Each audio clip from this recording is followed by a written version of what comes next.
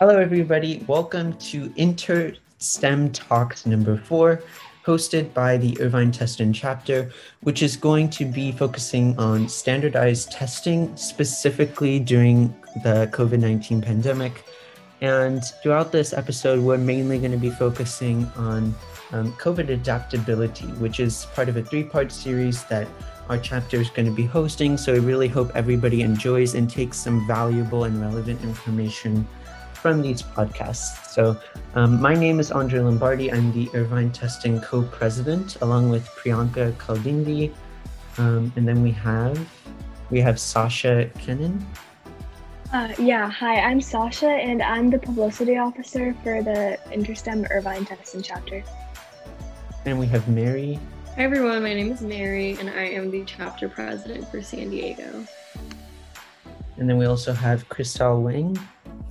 Hi, my name is Crystal, and I'm the chapter president for InterSTEM's Fairfax chapter. And finally, we have Vivian. Hi guys, I'm Vivian, and I'm the development officer for the Irvine Testing chapter.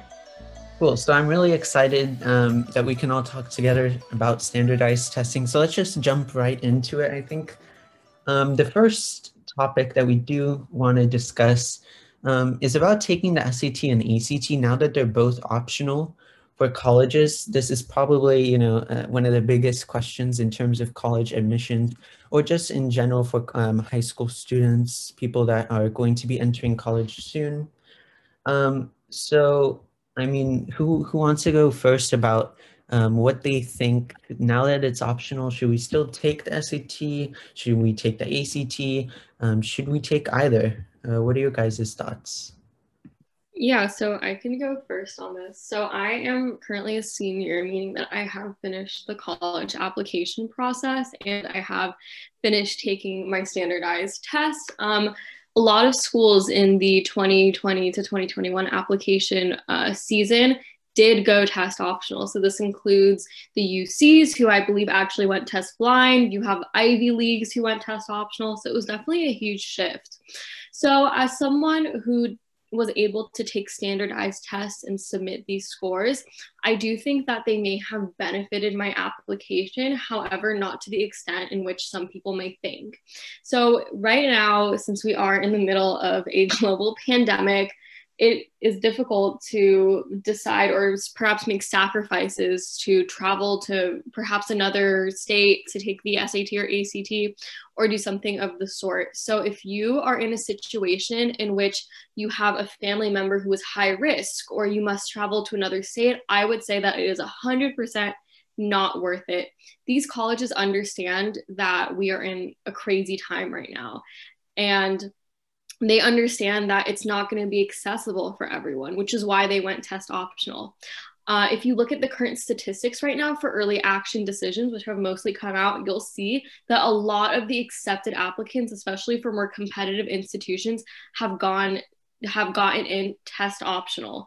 So it really isn't going to factor anything in terms of admissions. Just know that if you do not submit a standardized test, then the other factors of your application, including GPA, course rigor, extracurriculars, letters of recommendation, and essays, are going to be weighted a little more heavily. So just keep that in mind. However, if you do have the opportunity to take it and you aren't risking too much, then I would go ahead and study for it and then take it in that case. Yeah, I agree with Mary in that. I think it's important to take the SAT or ACT if maybe your GPA isn't as high as you'd like it to be, or you're not doing as many extracurriculars because it's a little harder in the pandemic, or maybe you didn't get as close to as many teachers because you're online, so you can't talk to them. But I also think it depends on which college you're interested in, because some universities have made their stance maybe like not as clear as it could have been, but other schools have said test optional, so just focus on where you want to go. Yeah, I agree with that. Does anybody have any other thoughts about like specifically how COVID has also affected the admissions for standardized testing? Yeah, so I'm also a senior right now. And one thing I noticed is because it is a lot of universities have gone test optional and test blind, the admissions rate has gone up a lot. So especially for the more difficult schools to get into, such as MIT and Harvard, the amount of applicants has increased a lot. So that's just something to be aware of. There's a lot more competition now. And I believe the MIT acceptance rate has gone from 6% to 4.5%. So it's also, although it helps a lot of people, it's also something to be aware of because it adds more competition to the overall application process. And along with this, there are a lot of college sessions that I attended, and they talked about test blind and test optional. And they said that if your SAT or ACT really doesn't benefit you at all, it's really not worth it. So it's always good to try, but if it doesn't benefit you, then if anything, it'll count against you if you add it to your application. So they really won't take it against you if you don't add it. So it's totally fine if you just decide to do test optional and not apply with a SAT or ACT score. Sure, I do really quickly want to add on to that. Actually was talking briefly about, Vivian was briefly talking about the statistics for applicants in colleges, which relates to being test optional, test blind, and admissions in general. I actually saw the statistic on the news yesterday that for UCLA this past year, applications overall were up 22%, 48% more for African-American students, 33% more for Latino students, and 22% more Asian American students. So overall, of course, definitely competition is up, and tying that back in with test optional versus test blind versus test mandatory. As Vivian and everyone else has kind of reiterated, it depends on where you want to go and what you're capable of on the SAT or what you think you're capable of. Give it a shot.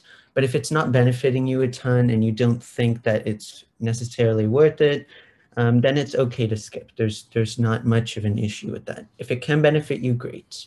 Does anybody have anything else to add on to that?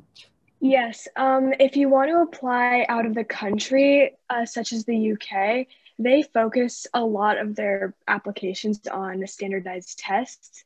And I know AP tests can be really hard for some people. So if you didn't do well on AP tests, but you want to go to like a really good college in the UK, maybe you should consider taking the ACT or SAT to boost your application a bit more. And also just another thing about the UK, they tend to focus their programs like a little bit more on what you want to do rather than general education. So also plan for that. Definitely. I know that Sasha's interested in applying internationally, so that's a good perspective to have for sure. I have one thing to add to that. I've always also looked into applying internationally. And one thing to also take into consideration is that a lot of them have their own standardized tests that you have to complete. So that's just something to be aware of. I've looked into a few colleges, I've looked into a university for Germany, and there are a few standardized tests that I have to take if I want to consider going there. So just take into consideration that other countries might have other tests that you need to study for and prepare for. Along with, if you're not doing study abroad programs, then it's important to know that some countries require a language test to show that you have show your proficiency in the language, because they only teach it in their native language. So that's also something to be aware of. Yeah, definitely some valuable advice there. Now I want to briefly talk about AP exams, and specifically during 2020, now that we all went through the AP exam 2020 experience, or if not, just kind of what you think of APs within the past year. But specifically with the 2020 AP exam, if anybody wants to talk about like what was easier, what was harder, how they felt about the shorter duration, the 45-minute time limits for most of the exams, just the overall significant change to the style of the exam due to COVID. Anybody who wants to go first, please. Personally, I thought the 45 minutes could either make or break your score, because if you didn't prepare for that specific topic. I took the AP World exam last year and it was just a DBQ. So if you didn't know the topic, you were kind of screwed because that was the entire test, the whole 45 minutes. So it could be good, but it also could be bad.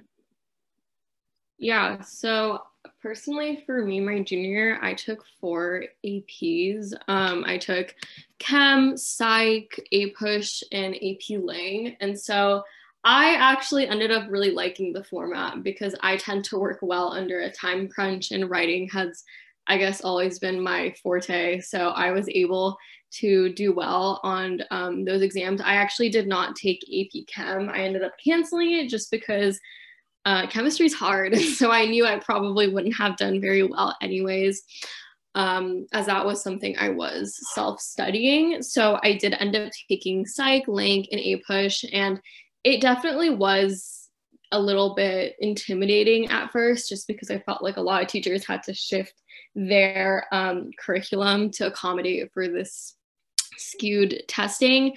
However, I honestly think that College Board did a pretty good job managing such a like a rapid change in a short period of time. I definitely don't think that the scores were as, I guess, representative of maybe someone's knowledge in their certain AP field in comparison to the normal tests. My sophomore year, I did take 2 AP exams, AP Spanish and AP Art History, and those were both full tests, and those were definitely a lot more to study for and a lot more to prepare for. So I think that we honestly had it easier than most years, and hopefully this year, though, we'll be able to take a full comprehensive test. But my experience was overall pretty positive. Yeah, so for me, as a sophomore currently in freshman year in 2020, I took AP Biology, which my school does offer as a freshman. So I really think for me, I found it fairly easy because I do work somewhat better with the time crunch, similar to Mary, but I also think it was somewhat luck of the draw. I mean, College Board did do a great job, but in reality, it is a company, and they did want to satisfy the needs of their customers, which they definitely, I think they did do, or at least attempted to do.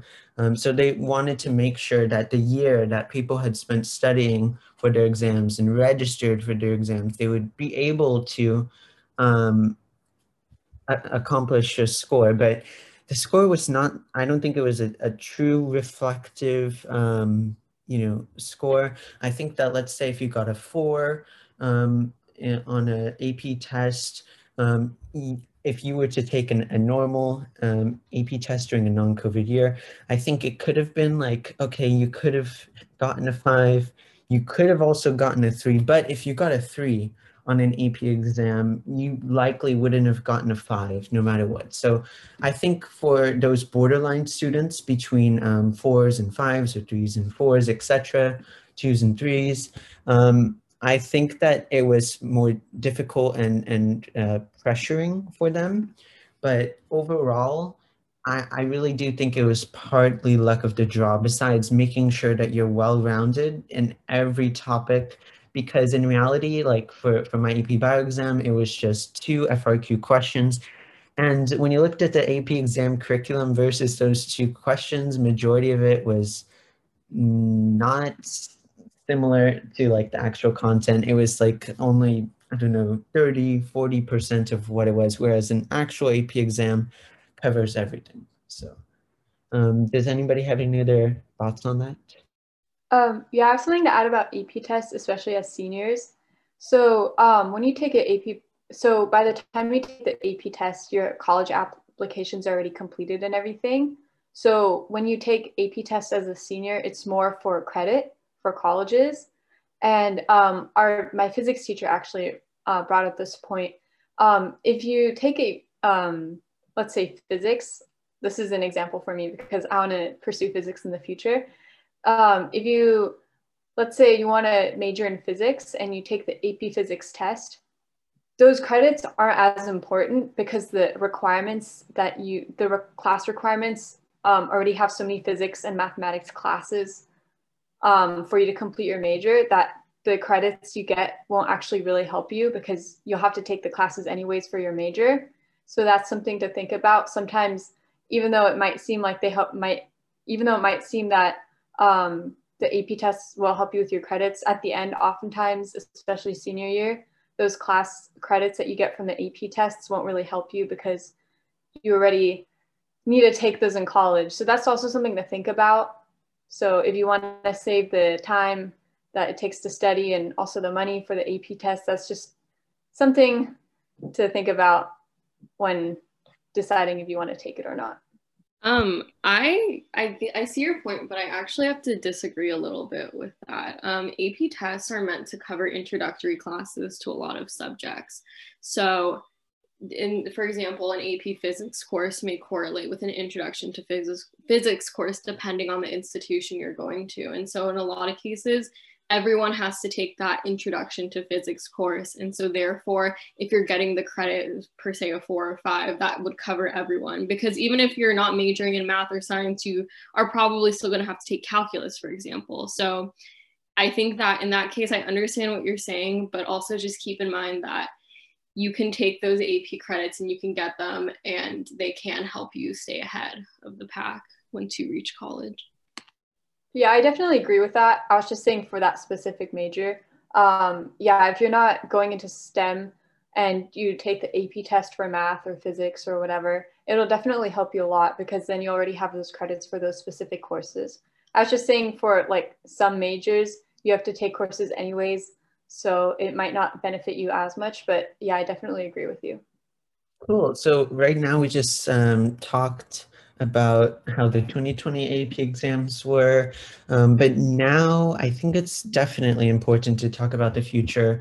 A lot of standardized testing involves preparation and consideration, which for the 2020 AP exams are a bit difficult again because we were preparing for standard AP exams and then bam, in February and March, COVID-19 hit all of us. So now I want to talk about, how do we choose future exams to take now that recently SAT subject tests were removed. We're not even able to consider them from College Board. So there's no SAT subject tests anymore. SAT, ACT availability is significantly lower than it was before. AP exams are really kind of the one thing that has remained more streamlined, in my opinion, compared to others. So I want to talk about all of those kind of. What do you guys think? I guess we'll start off with a recap of SAT subject tests, if anybody wants to talk about that and their thoughts on it, and then how that might affect AP exams. Maybe you guys have an idea of like the correlation or how it could affect other exams as well. So personally, I'm somewhat happy that the SAT subject tests were canceled, partially because it was something that I was sort of stressing out about over like when I should take, what subject tests I should take and everything like that. As for like the AP tests, I don't think they're going to cancel that as well because I just feel like it's already such a somewhat important portion of the of college applications, and I feel like if they remove that as well, it would just be really hard to like get a sense of someone's understanding of a course, I guess. And if they don't, if they like continue to have SATs and ACTs and everything, I think that it's best for people to just take as many exams as they could, just because I think this was said before, but just because there's really no harm in just like trying all of them. And just like if you do happen to get a score that you're not very pleased with, it is possible to just not send it in. So there's really no harm in trying and everything. And even beyond like applying for colleges, in terms of the SAT and ACT, even if you're applying to a college that doesn't require it, you could still have like several other benefits from it, including like scholarships and everything, which is pretty important considering how expensive colleges are. So yeah, so I actually, sorry. It's okay, you can go. Oh, so I actually looked at it from a different perspective.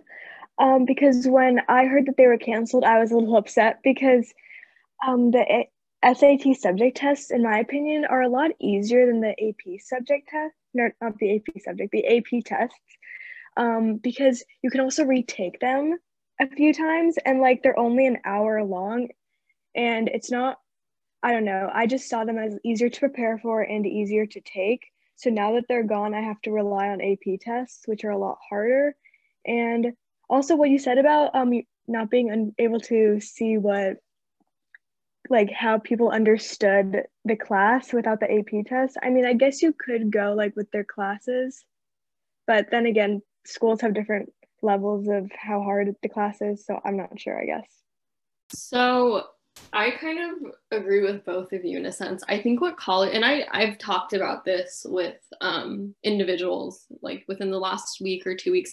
I think what College Board is trying to do with canceling the subject test is to make AP exams more important. So it's kind of what you were saying, Sasha. They, in the past, I don't know if you guys know this, but AP exams really have never been a determining factor for college admissions. A lot of colleges have openly said that they don't even look at the scores in terms of like to whether to admit you or not. They're purely for credit. And so in a lot of cases, I know for some schools they do consider them to an extent, but it's never as large as SAT subject tests or the SATs. So with subject tests being canceled, that is essentially one less standardized test to bridge applicants off of and compare them through. So I believe that College Board, by doing this, they're really enunciating the importance or the significance behind their AP exams and thus encouraging more kids to take AP exams. And I feel like there's going to be a surge of applicants or students in general taking AP exams, or rather self-studying these AP exams as they perhaps would with a subject test. I totally see that happening in the future and being more normalized. So that's how I look at it. I think those are all super valuable perspectives, but I kind of want to add on from College Board's perspective, I guess. In my perspective of College Board, I think that they obviously foresaw cuts during COVID. What did I think just throughout all of their company, just for different elements of their programs. So between AP exams and subjects tests, which are kind of the two standardized tests on specific courses, whereas SAT and ACT are not, they're just more general standardized tests. I think they considered multiple things. First, subject tests cost less than AP exams. I believe like a subject test is normally $70 to $80, and an AP exam tends to be between $100 and $120. Don't quote me on those numbers, but that's just from my personal experience, that they do cost less and that AP exams are more integral for kind of just, they're just more integral in terms of like preparation, because the other thing that they considered was subject tests are like content heavy. And you know, you can study for them on your own, maybe I think a bit easier than AP exams. Those AP exams are actual courses. And actually subject tests, by the way, might be much cheaper than even $70 or $80. But ultimately, going back to AP exams and subject tests, I think that they also communicated with colleges, and being that the SAT had already been made optional at, for example, UCs and a lot of other universities, including private universities, I do think that, you know, in communicating with colleges, they thought that AP exams are a solid, like actual application of what people can know and how they can have an open mindset into applying whatever they know to specific problems. So that's kind of my take on all of it. Now, we are going to be going to break right now, but we'll be right back. Catch us in about 2 minutes, and we'll see you guys then. InterSTEM Talks Episode 4 is on a short intermission, but we'll be back shortly with more exciting perspectives and insight on the future of standardized testing, along with some unique miscellaneous topics.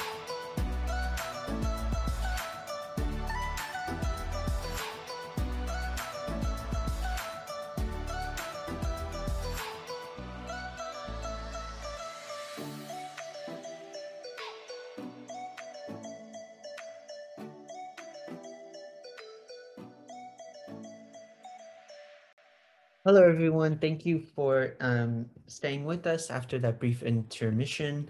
And now we're going to continue talking about standardized testing during the COVID-19 pandemic. In the first segment, we talked about SAT, ACT being optional and the thoughts on that from our speakers, how the 2020 AP exams were, and generally, how will future exams be in the future? So those are some of the things we discussed in the first segment. But now, we want to talk mainly about the future and kind of some miscellaneous topics that are relevant to standardized testing and admissions in general. So the first question actually that I have for everybody is, how can we stay motivated to prepare and register and take exams during COVID, especially since we don't have the same interaction with people? We're not able to have people hold us to like accountability standards as much. So what do you guys think about how to stay motivated specifically, whether that be like time management,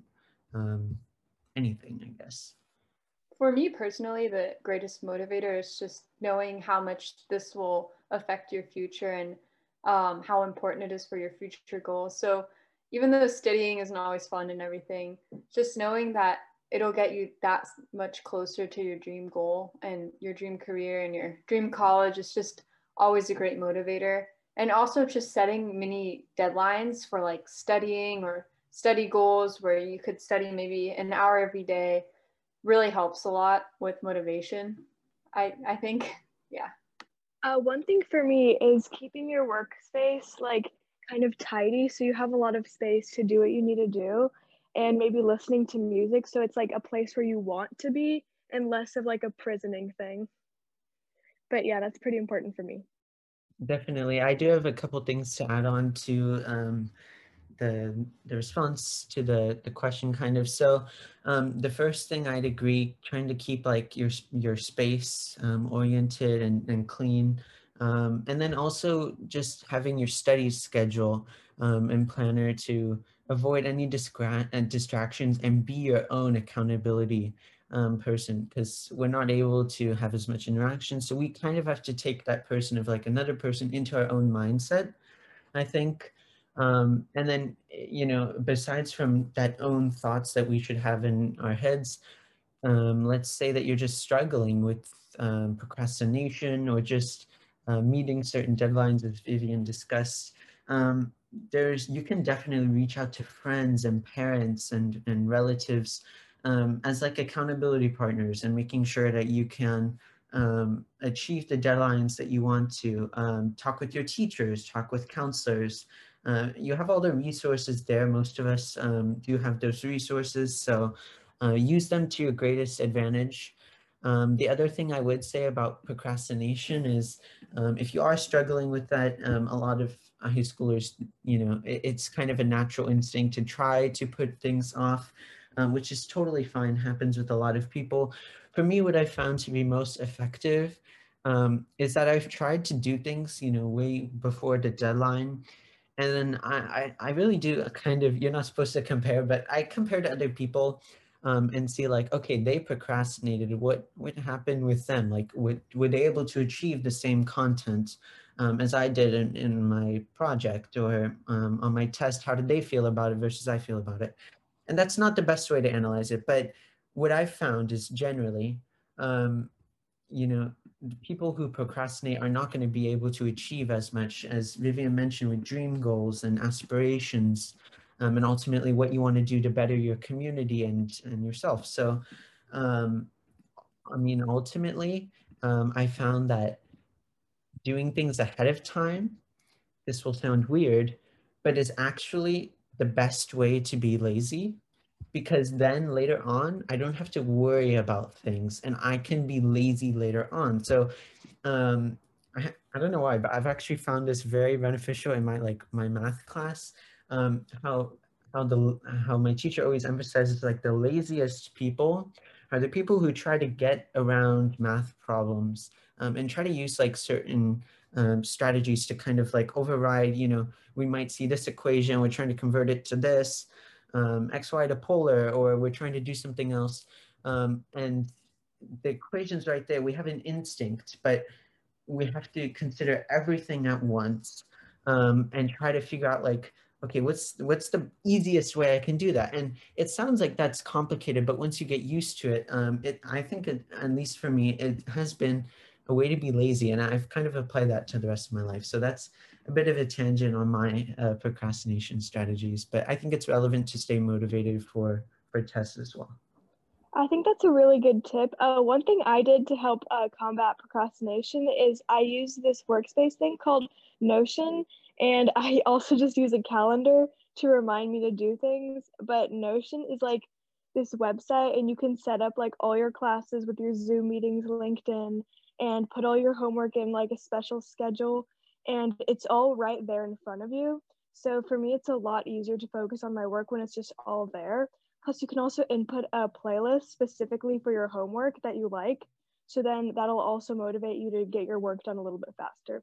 And one last thing is just that I kind of think about if I can do something really fast, like if there's something I can get done in less than like 10 minutes, I might as well just do it. So that's helped me get a lot of work done a lot faster.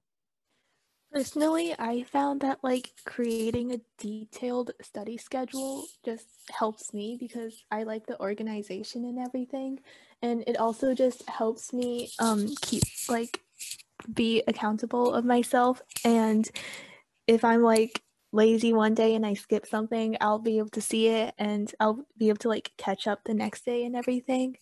And also, I kind of just like studying in a small group of maybe like 2 or 3 other people, just because I like asking questions with them and like sharing our thoughts and everything.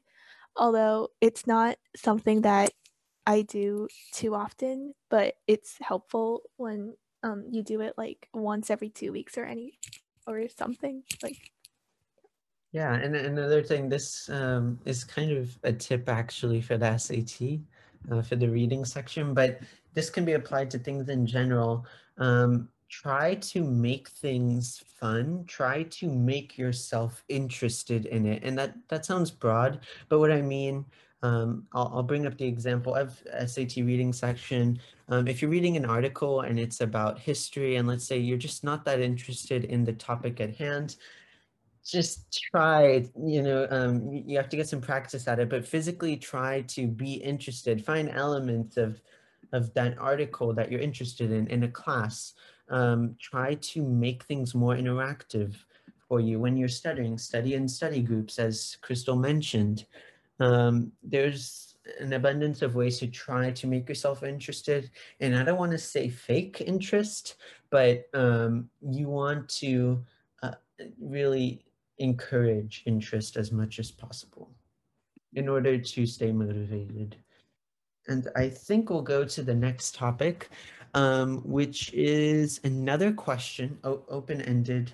Are you looking forward to test optional future? And obviously not just yes or no. If you are, why? What are you most excited about? If you're not, again, why do you not think that test optional future is that benefit? I'd actually like to start, if you guys don't mind, just simply because of the fact I'm undecided on this, probably as a lot of our viewers. I'm a sophomore in high school, and right in between like sophomore and junior year, which is a beneficial recommended time to take SAT, ACT, or at least try it specifically with practice SAT, PSAT. And then in junior year, you have the PSAT to qualify for National Merit Scholars, if that's something you want to achieve. So for me, I'm super uncertain on if I'm looking forward to it or not. I think it brings more confusion than clarity. But in the end, I think the test optional future will be shifting the focus a bit, from the types of tests, SAT, ACT, maybe to more AP exams. And then also for extracurriculars, I think it'll be shifting less on tests and maybe more of your leadership abilities in different projects you've been working on throughout your high school career, kind of. So for test optional future, I'm conflicted. So that's why I kind of wanted to hear you guys is getting that out there, what you guys think about, and also a good senior perspective, like even though you guys have probably gone with like the test required future tests required past, what are your thoughts on how, you know, College Board or just colleges in general are changing things up a little bit for admissions testing? Yeah, so I guess I'll go as a senior. So as someone who studied for the SAT for a painful year, it was not fun, but I think that it was very beneficial for me. I personally believe that, like many others, the SAT does not measure your intelligence, but it does measure your ability to, you know, fixate and to take a test. And just like the whole studying aspect of the SAT has really allowed me to do anything from brush up on math concepts to improve reading comprehension, and all of those things have helped me in other subjects too. So that's my experience. I honestly, I mean, I really, at the end of the day, it doesn't really bother me since I'm going to be gone in like 4 months from all this like high school stuff. But I think that the SAT and ACT is a great way to standardize students. And so I think that if everything does go test optional, then it's going to be difficult to gauge students that perhaps go to different schools and have different grading scales. So I think that needs to also be kept in mind. As well as that, something I definitely do want to brush up on is national merit. So getting national merit has been great, as you know, there have been so many scholarship opportunities that I've experienced, and I think that if that's taken away, that can definitely bring a disadvantage to a lot of students who may have been depending on this national merit, I guess, this National Merit Award in order to get perhaps even full rides to some schools, half tuition scholarships. You have schools like Northeastern and Fordham and USC who will give you full rides if you're National Merit, and that's huge. That's just one test score giving you a tuition that costs virtually nothing at all these like amazing schools. So I think that also needs to be kept in mind. So overall, I'm really not super optimistic on the test optional future. However, I do see the perspective in which test optional also gives students a greater opportunity to apply to schools with some other characteristics and other traits that speak louder than a test. And I do understand some people are not good test takers, but at the end of the day, colleges need to standardize students in one way or another to determine their, I guess, relevance for admission. So I think not having the SAT or ACT in the future is really going to hinder that. And does anybody have like a hard stance? Like I'm totally looking forward to a test optional future, or that's not, no, I don't want a test optional future at all. Does anybody have any other thoughts? Again, it's a really, these are like dynamic times that are shifting a lot. So it's hard to gain a certain perspective, or if you don't, feel free to talk as well. I really just agree with what Andre and Mary have said. I'm kind of like in the middle as well. Although I've always been really busy, so I never really had time to prepare for the SAT or ACT. So I was a little bit more on the happy side because although my score was decent, I feel like I didn't have time to make it as good as I could have made it. So I was kind of happy about it because I feel like compared to my academics and extracurriculars, it was a little bit, it wouldn't have helped me as much, but I feel like it could help you a lot in admissions. So I see it both, like from both perspectives. For sure. I think we did bring up quite a few good points on whether or not we're looking forward to a test optional future. And if anybody, you know, has a similar perspective on test optional future, or has any questions about our opinions or anything we've talked about just in general in this talk, feel free. You know, you can join the InterSTEM Discord server. You can make a comment on our podcast. You can share it with other people to gain the valuable insight. So we hope that the points have been really helpful to we do have one final kind of encore question, which is somewhat related. to standardized testing, but more generally in college admissions. And that was recently, this is specifically for California, but could potentially apply in the past or future to other states as well, or countries. There was a proposition that was brought up in California for the people to vote on, and this was Prop 16. Prop 16 was a measure to repeal a previous ban on affirmative action. And for our viewers, affirmative action allows race, ethnicity, and gender to once again be considered in admissions for states, colleges, contracts, and jobs. Now, I want to make one thing clear. Proposition 16 was for state colleges, state community colleges, like state UC systems in California. So it wasn't applying, for example, to all private universities in the US, because this is something that was in California from the government. So in the end, people already had a chance to vote in the November election. People voted no, 57.2%, to a yes of 42.8%. So about a difference of 15%. And actually over 16 million people voted for the measure in total, whether they be yes or no.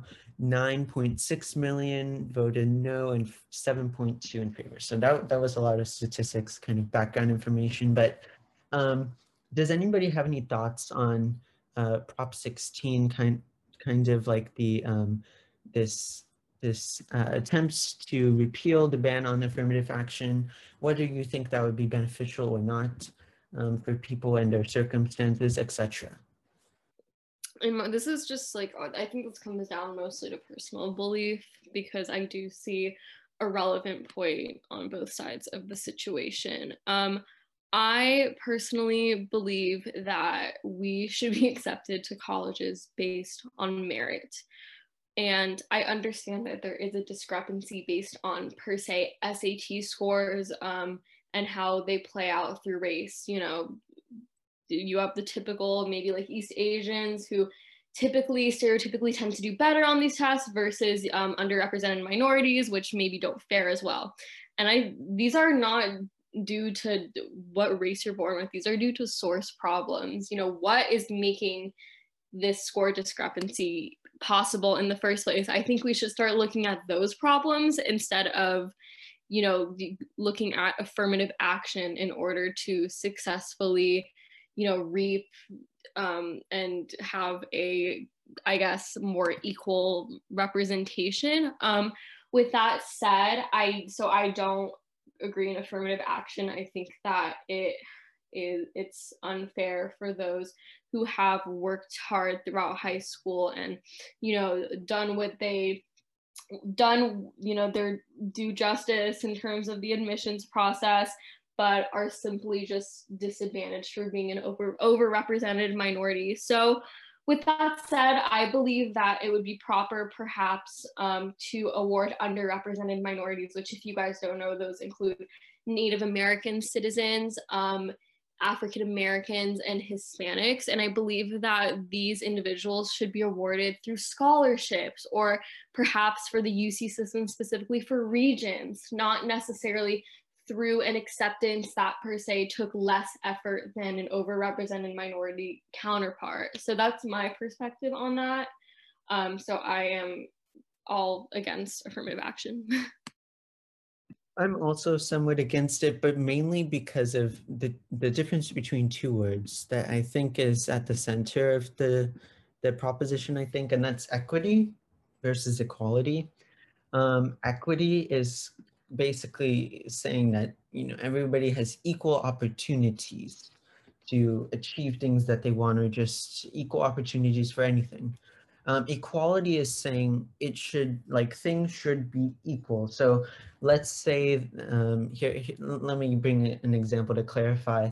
In a workforce for whatever industry, 25% should be Hispanic, 25% should be Asian American, 25% should be African American, 25% should be of European descent. That's just a completely hypothetical situation of what I believe equality means. Now, normally equality is used kind of as a definition of equity, and that's because it's very similar, and I don't think there's a huge issue with that, but I think it's important to understand the difference. And where I stand on is I believe in equity, where everybody should have the equal opportunity, of course, as a fundamental human right, in America, obviously, fundamental right as well, where everybody's given the equal opportunity no matter their circumstances. And right now, it's still difficult for people to be experiencing all the benefits of equity, and that might be because of their race. But I think that stems from social, economical stances and things that are going on in terms of like the way that people the way that demographics are centralized around like social and economic situations. So ultimately, where do I stand? I believe in equity, that we need to strengthen certain programs, of course, to make sure that everybody gets equal opportunity for college admissions. But I do believe that people who, just because they were born, with a different colored skin than another person, shouldn't have an advantage. And that's an argument on both sides. People are saying that, oh, well, let's say this is, again, a hypothetical situation, but you're white, and because of social economic benefits, you might be able to achieve more than somebody in a low-income family, where the demographics tend to be higher in underrepresented and more diverse backgrounds. So on their side, they're thinking like, oh, well, you might have more opportunities to do so, and I agree. But I also think that we shouldn't completely like shift it to another side. I think there's a middle.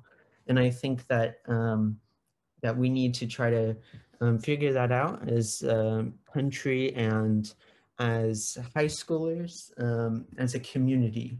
And I think that people did vote based off of equality. There was a 15% difference. I'm not sure.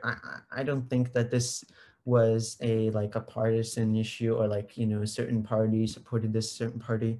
I think it was a human thing, like more of a moral thing that people voted for. And people voted that, yes, on a college application, your race should be there. You have the wonderful opportunity, again, of writing these essays that you can feature experiences you've had, which could relate exactly to the topic of like your background. So, and then you could participate in activities, you could start a club. So that's a jumble of a bunch of information of my personal opinion. Again, this question is purely based off like opinions and what everybody thinks. But it's good as a community to hear from one another. So that's why I and some people part of InterSTEM thought it would be a good topic to include. Does anybody have any other thoughts after my jumble of information?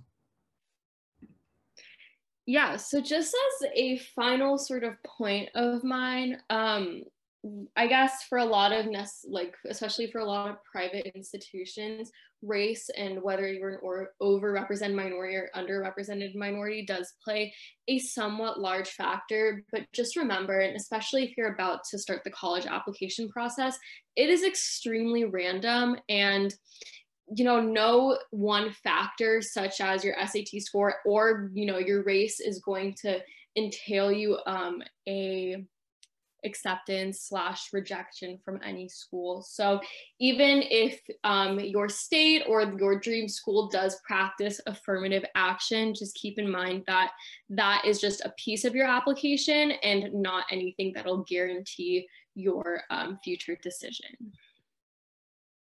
I think that's a very good point to mention at the end and kind of conclude everything. I think that this was honestly a beneficial discussion for us and definitely all of our viewers.